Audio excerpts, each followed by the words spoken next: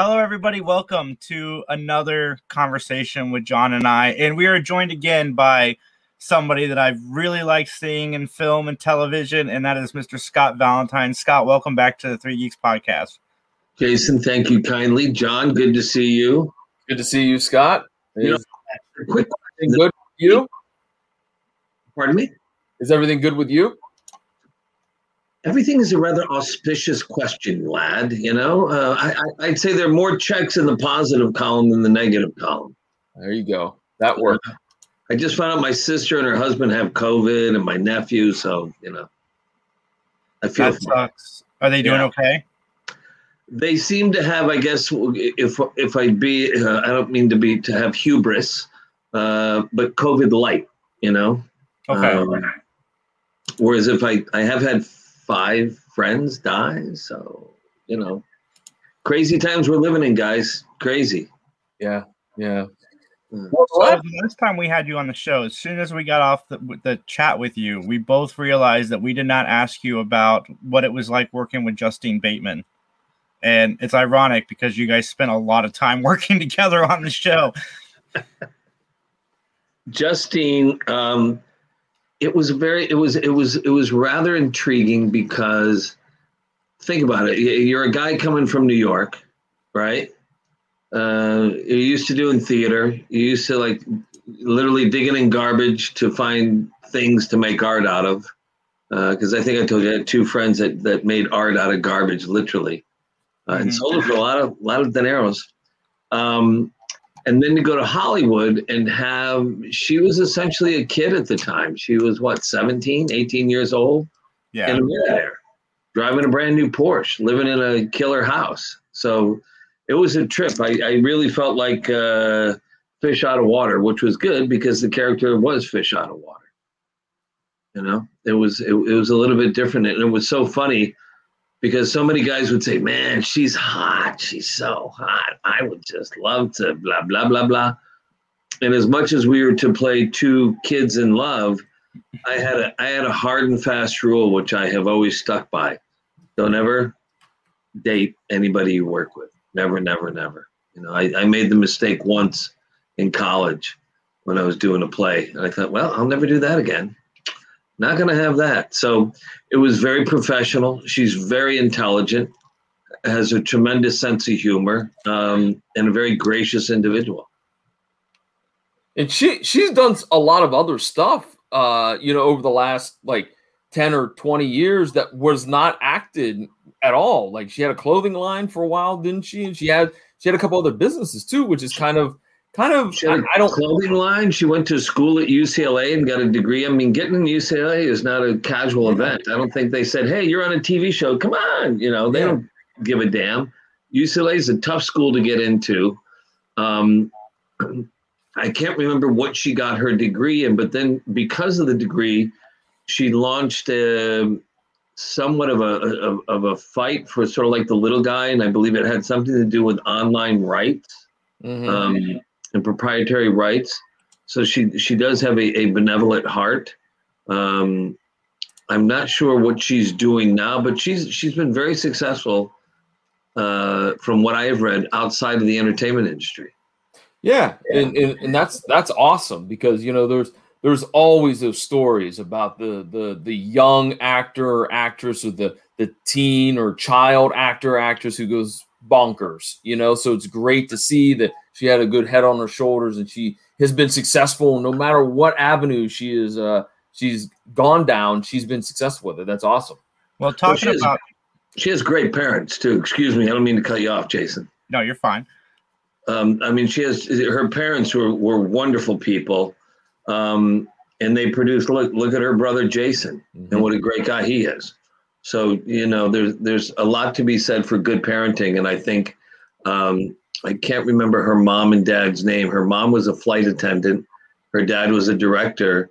And I think they played a big role in keeping her and Jason's heads very level and very non-egotistical. Mm-hmm. But you're actually branching outside of the movie and TV industry with Red Coral. Yes. I mean, I got sick of Hollywood back around 2004. I went from acting to producing, had some success there. My last production deal was at Madonna's company, which was a bastion of ineptitude, and just got fed up with Hollywood and became an investment banker and worked for years in a lot of renewable energy, some in real estate, and having our own successes there, and really didn't want anything more to do with Hollywood because it's just, there's a lot of, look, there's a lot of good people, there's a lot of not good people. And there's a lot of people that are rewarded for being bad or rewarded for being lucky and being at the right place, right time. I didn't have a desire to get back into the entertainment industry until I met the gentleman who's my partner, Larry Meistrich. Larry started a company in the 90s called Shooting Gallery. Their first big film was that broke out was Sling Blade. You Can Count on Me was another Academy Award nominated film that they did. Larry's produced and or distributed over 144 films, has been very successful in his own right. And he and I met, sniffed each other like a couple of dogs in the yard for about a year and a half, because he had been fucked in business. I had been fucked. And it's unfortunate, the more fuckings you get, the more trepidatious you are as to who you'll get into business with and who you walk down the road with. Just by nature, either that you're an idiot, right? And more grew to love the way that Larry did business, does business, his intelligence, his kindness. And so we decided to become partners a couple of years ago. And now we're launching our own OTT, which will be called Red Coral Universe. And we're very, taking a lot of work. It's very hard. It's going to be very cool. We hope to be one of the friendly homes for independent filmmakers. Independent films went from making it for a budget of anywhere from $500,000 to $5 million, or maybe a little more, digging your way out, finding your own distribution. We are in partnership with AMC Theaters, which I really don't know what that means in today's economy. Theatrical exhibition was getting rather difficult prior to COVID because of streaming. And then with COVID, it's eliminated the theatrical experience. That will come back, but in what shape or form, we don't know. So that's when we thought, what would be smart is to launch an OTT. An OTT means over the top. I don't know if you're familiar with Netflix. Netflix is an OTT. I don't know if you're familiar with Pluto. Yes. And Pluto is sort of the quintessential OTT. And OTT is available to folks through any modality of delivery, with the exception of broadcast.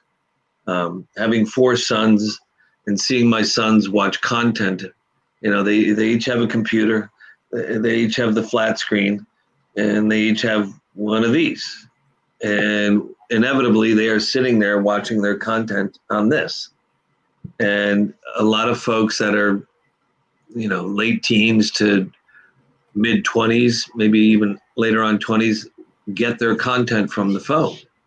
So with the addition of 5G and how powerful the signal is that we all receive from the satellite as opposed to, from Wi-Fi, it seemed more and more like the way to go to deliver content would be that modality.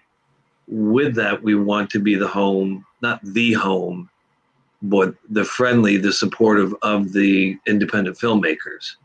On one hand, Netflix was wonderful for independent filmmakers. On the other hand, it's a rather treacherous, slippery slope because Netflix controls about, I think, 25,000 titles that they either own or license. And if you turn on your app to watch Netflix, they're only going to show you 400 to 500 titles. Where the other 20 to 24,000 are somewhere in their data banks, but folks don't get to see it. When you had independent film that was either being released, through a theater and then followed up with VHS, or through a theater and followed up with DVD, a producer had to dig and fight and find a way to find their audience, and the audience could go find the film. now with monetarily, yes, it's nice to be able to say I sold it to Netflix, or I sold it to Google, or I sold it to Amazon. They kind of disappear. Unless you really know about it, it's not going to be promoted. And unless you've got an A-list or B-plus list actor or actress in it, it's not going to be, it's not going to show up in your algorithm to see. So we have content that we own. We have other content we'll license. We're producing new content. We won't relegate ourselves just to film. We'll do series that folks can watch, in succession in a strip, and stream it and watch the whole 10 or 20 episodes in a sitting. We're not going to stick to just a half-hour, 2-hour format. We will have shows. Some shows will be 30 seconds. Some shows will be 6 minutes. We'll be a home also for guys like you with podcasts. One of the channels we have will be just podcast. We'll have another channel that will be for health and wellness and lifestyle. So we'll appeal to folks that hopefully that love their supplements, love their apothecary, love their their very healthful way of eating, healthful way of life, whether it's through meditation or Tai Chi or yoga. We'll have another channel that'll be sports oriented. There's a couple of programs that we're doing with the NFL. We have other shows that'll be for the EDM or anime audience, teaming up with some rather large names in that land, in that world, and once again creating a venue for those specific audiences. Another thing we're going to do different with the content makers, if you've ever looked at a licensing contract or a distribution contract that producers or filmmakers or showmakers or content makers sign with the big boys, a lot of times they're getting the short end of the stick. With us, it's going to be very simple. $1 comes in, 50 cents will go to the content maker, and 50 cents is going to go back to the OTT. So we hope to be a friendly, a warm, safe haven for folks that don't want to do, as I call the spandex films. And we can't compete with the studios. It'd be ridiculous to try to. They do what they do very well. They've licensed mega properties with mega dollars and pour lots of money into it, and they're rolling the dice on 2 or 3 films a year that will hopefully pull in for them not tens of millions but hundreds of millions. That's not where we want to play. So that's very smart on your behalf, because I think that some people might have that, dare I say, ego to say, well, we could compete with these other streaming services, and I don't know. I mean, I just looked the other day, Peacock's got like 20 million, and they've only been around for 6 months. So yeah, and I mean they're a big heavy. They're NBC, but they're still building their audience, and I think that's a smart philosophy to have. Well, you look nothing against, everybody's trying to row the boat up the stream. Yeah. Everybody's rowing against the current, and I don't want to say, oh, these guys are bad or those guys are bad. You guys have it, we have it. We don't get our content through cable now. We get it through apps. Mm-hmm. And you look at the different content and multitude of apps. There's very little new stuff. Mm-hmm. There's a lot of old programs, old movies that are churned that you can see on Crackle, or you can see on Tubi, or you can see on other services. There's a lot of stories to be told. There's a lot of voices to be heard. And we want to be that portal to allowing those filmmakers, those content makers, to bring their voice to their audience. Mm-hmm. Cool. So any ideas as to when everything's going to be finalized yet? Because the last time we talked, you guys were still working on some things. Do you have an update on Red Coral? We believe that we'll be able to launch end of March, beginning of April. The biggest challenge for us has been finding the right coders.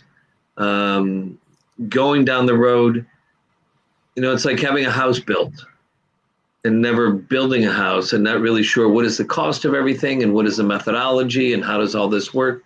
Well, we all sort of know how a house looks and what it should be like, and we all know somebody we can call if we haven't done it firsthand. We can call whomever, Bob or Betty, and say, how do you do this, or how do you do that, or this is how the contractor's doing. Is this the right way? There's not a lot of coders that are good, and it seems guys that are my age are out of the game. They're too fucking old. Guys that are your guys' age are usually too old. And who we've gone with now are some folks that are still students at Johns Hopkins University. Couple of them have been offered jobs from big boy companies to come and code for them. And they really don't want to get caught up into that, Fortune 500 mindset. They want to still be able to kind of dance to their own music, follow their own beat. And things are going rather well with them. I think we've hit a nice rhythm. We've been able to hit, here's our list of deliverables, here's the dates we need them by, and these guys have been meeting it. They will be instituting some new elements of technology that will enable us to have a closer communication with our audience, that our audience will be able to speak with us. As you go and watch now, your ability to talk to whoever, Amazon, Google, Netflix, Pluto, at best is an email, and it goes into some portal and you don't know who reads it. This will be real-time interface where the audience can interact with our OTT. So, and not like, oh, we want to be different or have a leg up. These are things that these young, very intelligent, much smarter than me brains have come up with, and that we want to take advantage of. What it'll do also, ours will be advertiser supported. What we have found, people that are your age, John, because you're much younger than me and Jason. Folks your age, folks my son's age, my sons are from 34 to 22, will sit through commercials. And we don't want to be another subscriber, have our hand out and, put the money in the turnstile before you can pass through. They will sit through commercials. So we want it to be advertiser supported, and how we will do pricing with advertisers is not done anywhere else in any other medium. And it's going to be pricing that is based on real time and who's watching, what the demographics are of that person watching in real time. Very exact, not you fill out a survey or you find out a week later or weeks later. This is going to be in real time. Guys and gals that put up money to have the audience see their products are going to be able to get information from us as to who's watching it, where they're watching it, how long they watch for, and they can pull it up, sit there. We'll have data, being spit out as the show's happening. So it's where I think the industry is going. It's where advertisers will know they're getting a very fair, very equitable shake, and not, Nielsen's been around for what, decades? Yeah. Literally, 60 years, 70 years? Yeah. And started literally with radio, and they take a guess. Their pool of what they draw upon of the available audience and what they say to the rest of the world of this is how many people watched is a fraction of a percentage of the actual available audience and the actual audience watching. Again, I'll go back to, we'll be able to show real-time actual numbers, actual lengths. And that's what advertisers will pay for. Awesome. That's a nice compliment. Thank you, Mick, for checking out the broadcast there. Nick, you rock. We're going to give you a big hug and a kiss too, dude. Come here. Give me love. Hey, Scott, I wanted to ask real quick, because this was something we didn't get to last time we talked. And, before we went live, you were complimenting us on some of our geek posters and whatnot. You have been in a lot of animated superhero projects, from Batman Beyond to Superman, Iron Man, The Phantom. When you took one of those roles, did you feel added pressure knowing that, let's be honest, sometimes comic book fans can be a little bit extreme sometimes if you don't get something exactly right with that beloved character? Did you feel a lot of pressure, or was it just another job? No, I didn't feel pressure, but also no, it was not another job. Okay. I've got a lot of friends. I'm not a comic book fanatic. Meeting what is his name? Mr. Fantastic Four, Mr. Reed Richards. Who? Reed Richards is the no, character. not Reed Richards. What's his name? He died recently. The great cartoonist that Stan Lee. Stan Lee. You know, which Stan was basically, he was a geek. You know, he just wanted to date. He wanted to be around young girls. That's what he wanted. Wanted to be with chicks. There are friends that I have that are cartoonists that work in the animation world, whether it be on the page or in motion. They have a very particular idiosyncratic disposition, and their belief in their stories and their characters is rather devout, as most religious people are. So I have the utmost respect and fascination with that. So you want to try to be as much serving the writer and serving their vision as you can, and think it's really complimentary. It's pretty, some folks will be insulted and say, "Oh my God, you can't believe they, that they insulted the artist or the actor, the guy who created the drawing of what you're just putting the voice to, that they did this way instead of that way." This person that is critiquing, they sit and they look at this every day, and they ingest it every day. And this is their solace. It's their comfort. They may have a shit job where they've got a shit boss that treats them like dirt, and their way to feel free and to feel whatever it is that nurtured in sort of in an intellectual and an emotional sense is through these comics. So you want to give them what they think is best served. Look, there was that silly show that I did, Black Scorpion, as well, which was based on a comic book, but there are people, to them, that is, they're so devout, and the fact that they can quote lines from shows that we did 20 years ago is rather flattering. So you want to try to get it right for those people, but it's not feeling, I never felt pressured, because I've never felt pressured around anybody, really. I sort of like people. I like interfacing, and I like saying too, if I got that wrong, why did I get it wrong, and how can I correct it next time? And it's an honor. I mean, look at that. You mentioned Phantom 2040. Look at the people I got to work with. Mm-hmm. That's a cartoon that's based on like cartoon lore that was made. The original version was what, in the 1930s, 1930s. Yeah, I think 30s or 40s. And there's going to be another Phantom series yet again after the movie that was a big, maybe sort of they swung and they miss. But to be doing something that's based on such history, such lore, and then to work with the talent that I got the chance to work with, from Deborah Harry to Ron Perlman to Leah Remini, Pam Alden, who was Pam Segal at the time, Mark Hamill. And then there was voice talent. I know the normal audience member wouldn't know who they are, but folks like Kath Soucie and Rob Paulson, excuse me, mm-hmm. Just stalwarts in that world of voice actors. So it's great. You're able to work with. It's like a baseball player getting to go play baseball with Hank Aaron or Babe Ruth. It's like an artist, a painter, being able to go and learn from Chagall or Monet. People of that stature, the guys that did the Batman series that I guested on a lot of times, and the Superman, they loved those comics, and they wanted to honor everything about it and honor their audience in a way. So that's pretty cool. It's cool stuff. I feel very lucky, very fortunate.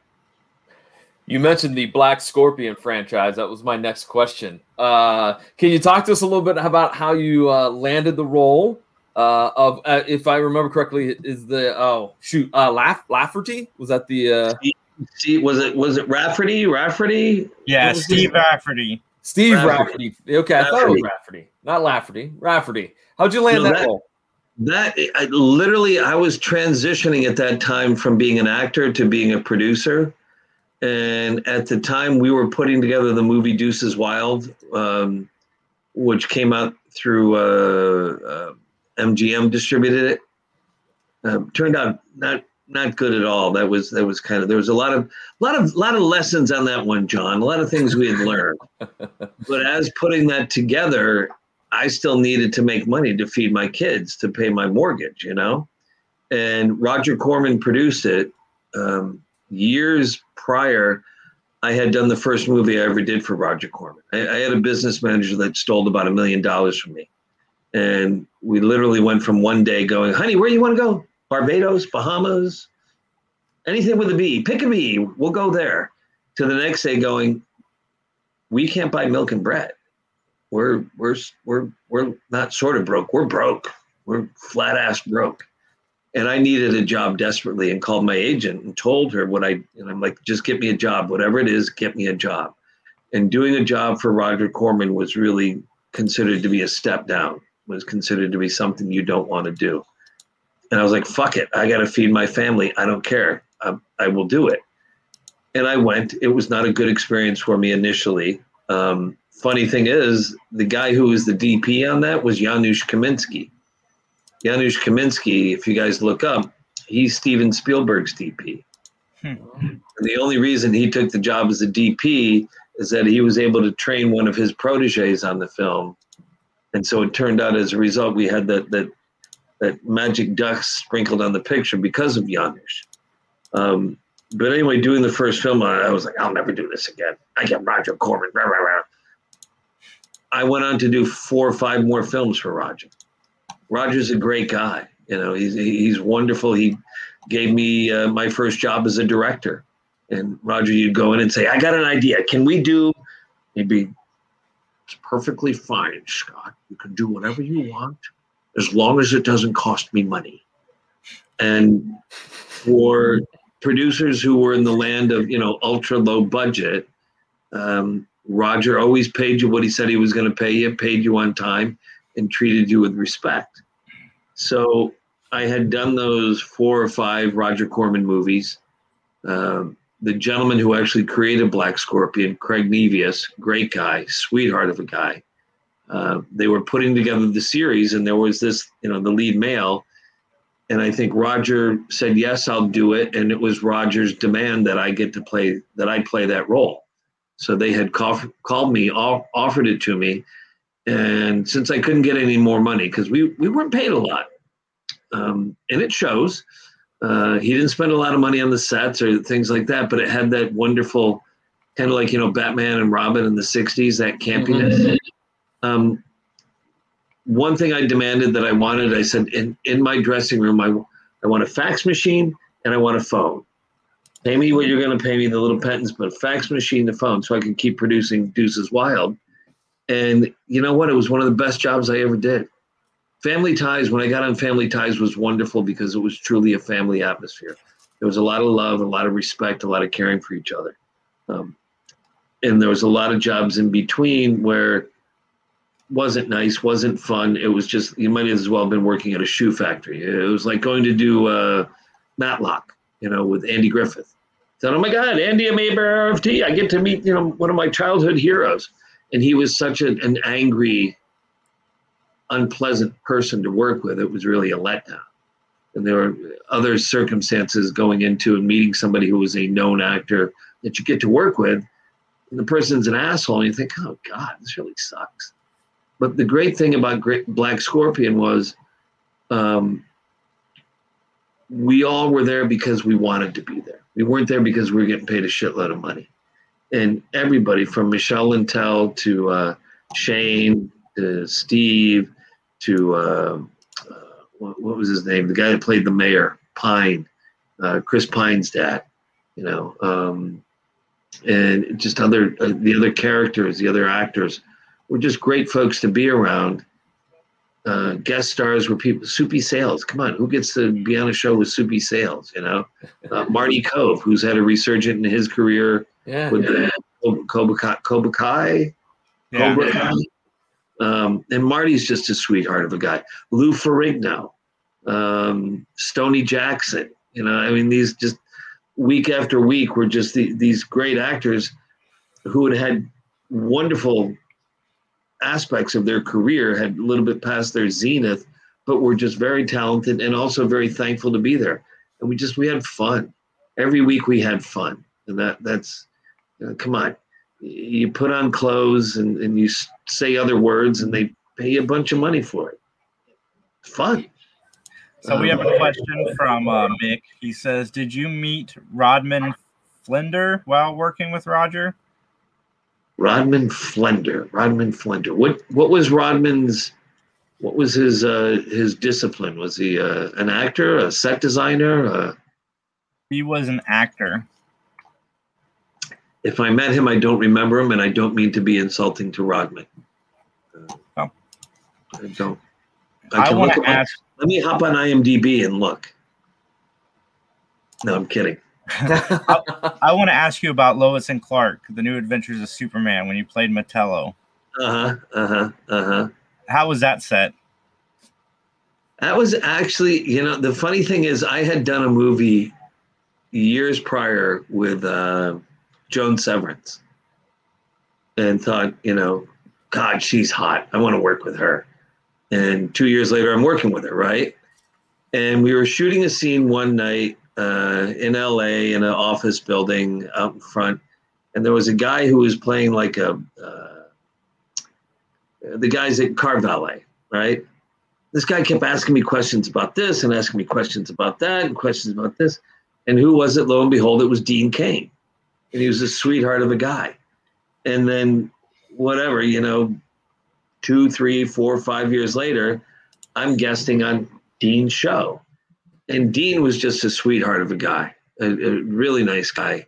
The gal who played Lois, what was her name? Terry Hatton. Right. Terry, who had before going on the show, I was warned, be careful. She's got a big ego. She's not going to be, she was a sweetheart, very pleasant, very nice. The gal who was the female lead, the female guest lead, I can't remember her name, but I know she had won an Emmy, and she was wonderful to work with. So again, here you're playing sort of Hollywood lore, Hollywood history. And Superman, when was the first Superman? The comic books from when? The 30s, the 40s? Yeah. Obviously the series from years before, the other movies. And it was a great reincarnation of that concept of that character. Yeah. Oh my God! Look at my hair was all dark. I was thinner. God, I was pretty. What the hell happened? Well, I want to ask about one final film, and that was 1987's My Demon Lover. Can you explain a little bit of the plot of this movie and give your? I don't know what the plot was, John. I don't know what was that? The plot was, it was a guy that was Pizzatski'd, some sort of curse, and whenever he became aroused, he turned into other things. Not just a horny devil, but a fat Buddha man, an old Jewish lady, a tiger, a monster, and I did that movie after the first year of being on Family Ties. It was my break. My agent called up. He said, you got an offer on a movie. And I don't know, you may want to do it, may not. It's a silly script. I read the script. I found out how much money they were going to pay me. It was a lot of money, right? I said, sure, what the hell? Why not? I never should have done that movie. Never. And yes, there's a nice cult audience, and there's some folks that are very polite, but the movie, and I don't know if you could say if it was me, if it was the marketing, if it was the basic story. A lot of people put in a lot of hard work. The guys who were the special effects makeup artists on that busted their asses, did a phenomenal job. There we go. Look at that hair. And again, we had fun. We had a lot of fun. My thinking going into it being my first year working in Hollywood, because remember I grew up in New York, did theater in New York. Going into it, I thought, well, what the hell? In New York, you do plays, you try different characters. If it works, it works. If it doesn't, it doesn't. You go on to the next play. I had no concept and no perception of what a roll of the dice it was. And I believe to the rest of the community, it was seen as arrogant on my part of thinking, oh, you guest starred on a sitcom, you think you're hot shit now. Now you think you can be the lead in a movie. And I'm not going to say failed miserably, but it didn't do as well as was wanted or hoped or anticipated when it came out. Mm-hmm. And then there were thoughts of the title shouldn't have been something with demon in it, alienated a lot of like Christian audience and people like that. So I had always wished that I had better advice at that time. My agent was a sweetheart. He was a great guy. I think you guys know I was, the thing with the truck and all that. And the same agent stuck by me like family. And he could have said, you know what, you're damaged goods, go find somebody else. But he stuck by me and supported me. He was the guy that, when I moved from LA or from New York to LA, I had auditions anywhere from 5 to 20 in a week. And he just kept pushing me up, putting me up. And after 10 months, got Family Ties. It was because of his efforts and his desire to push me. But he never had a client that had a career take off the way mine had taken off. And there's a certain art in handling that at that time. I mean, I went from being unknown to within the first year getting about 5,000 to 7,000 letters a week of fan mail. That was rather significant at that time. And I wish that I had taken a small role in a film that was carried by somebody, God love it if I could be a supporting character in a movie with somebody like Pacino or De Niro or somebody else who was the guy. So the fact that it failed monetarily, maybe it won aesthetically, but monetarily it failed. I think eventually they made their money back after 10, 20 years. But it did not come off the way it did. So it had a definitive effect upon my career of where, okay, got to be a little bit more careful, think more what I'm doing. It was an interesting time, interesting lesson to learn. Well, you've had a fascinating career. I mean, I watch a lot of sitcoms, and I think you're one of the best characters that be added into a sitcom halfway through its run. Like, I think you did a phenomenal job on that show. Thank you, brother. Thank you very much. I mean, the writers were great. They were. The writers were great. It was great material. Literally, as I say many a times, all you had to do is say the lines and get out of the way. Gary Goldberg, Michael Whitehorn, Alan Huger. There was a host of other writers. There was probably another 6 to 7 writers on the show, and they gave us great stuff to work with. Family Ties was one of those unique shows that it didn't just go for laughs. It went for having somewhat of a morality and somewhat of having an allegory that the audience could take and learn from. So I was very fortunate that way. Yes, I had to have a certain amount of talent to be able to pull it off, but I was put in a rather fortunate situation too. But thank you very much. Yeah, Family Ties is a show that people should check out nowadays because the way they discuss politics on that show is something that we could all learn from. Yeah. Instead of whipping out the knives and wanting to chop somebody up because they have an opinion different than yours. Yeah. Really not the way to build unity, No, absolutely not at all. But John kept telling me, I kept telling him I'm watching Family Ties. It's great. And he's like, wait till Nick shows up. And I'm like, they don't need anybody else. This show's great. And then when you came on, I'm like, all right, I don't even remember the show before you. It's so good. So thank you for all of that. And if you don't mind sticking around for just a second, I'm going to go ahead and close us out. Where can everybody find you online, Scott? I've yet to establish that social media presence in a way. I mean, I'm on Facebook, I'm on Instagram. Look for Red Coral. We will be out in March. We will be, I'm not going to say large and loud, but we will certainly be there to be heard and to be seen. So I really appreciate you guys letting me come on and plug that. Oh, you're quite welcome. We appreciate having you back. Thank you, guys. Appreciate it. And everybody else out there, you guys have a safe evening and weekend. Have a great night.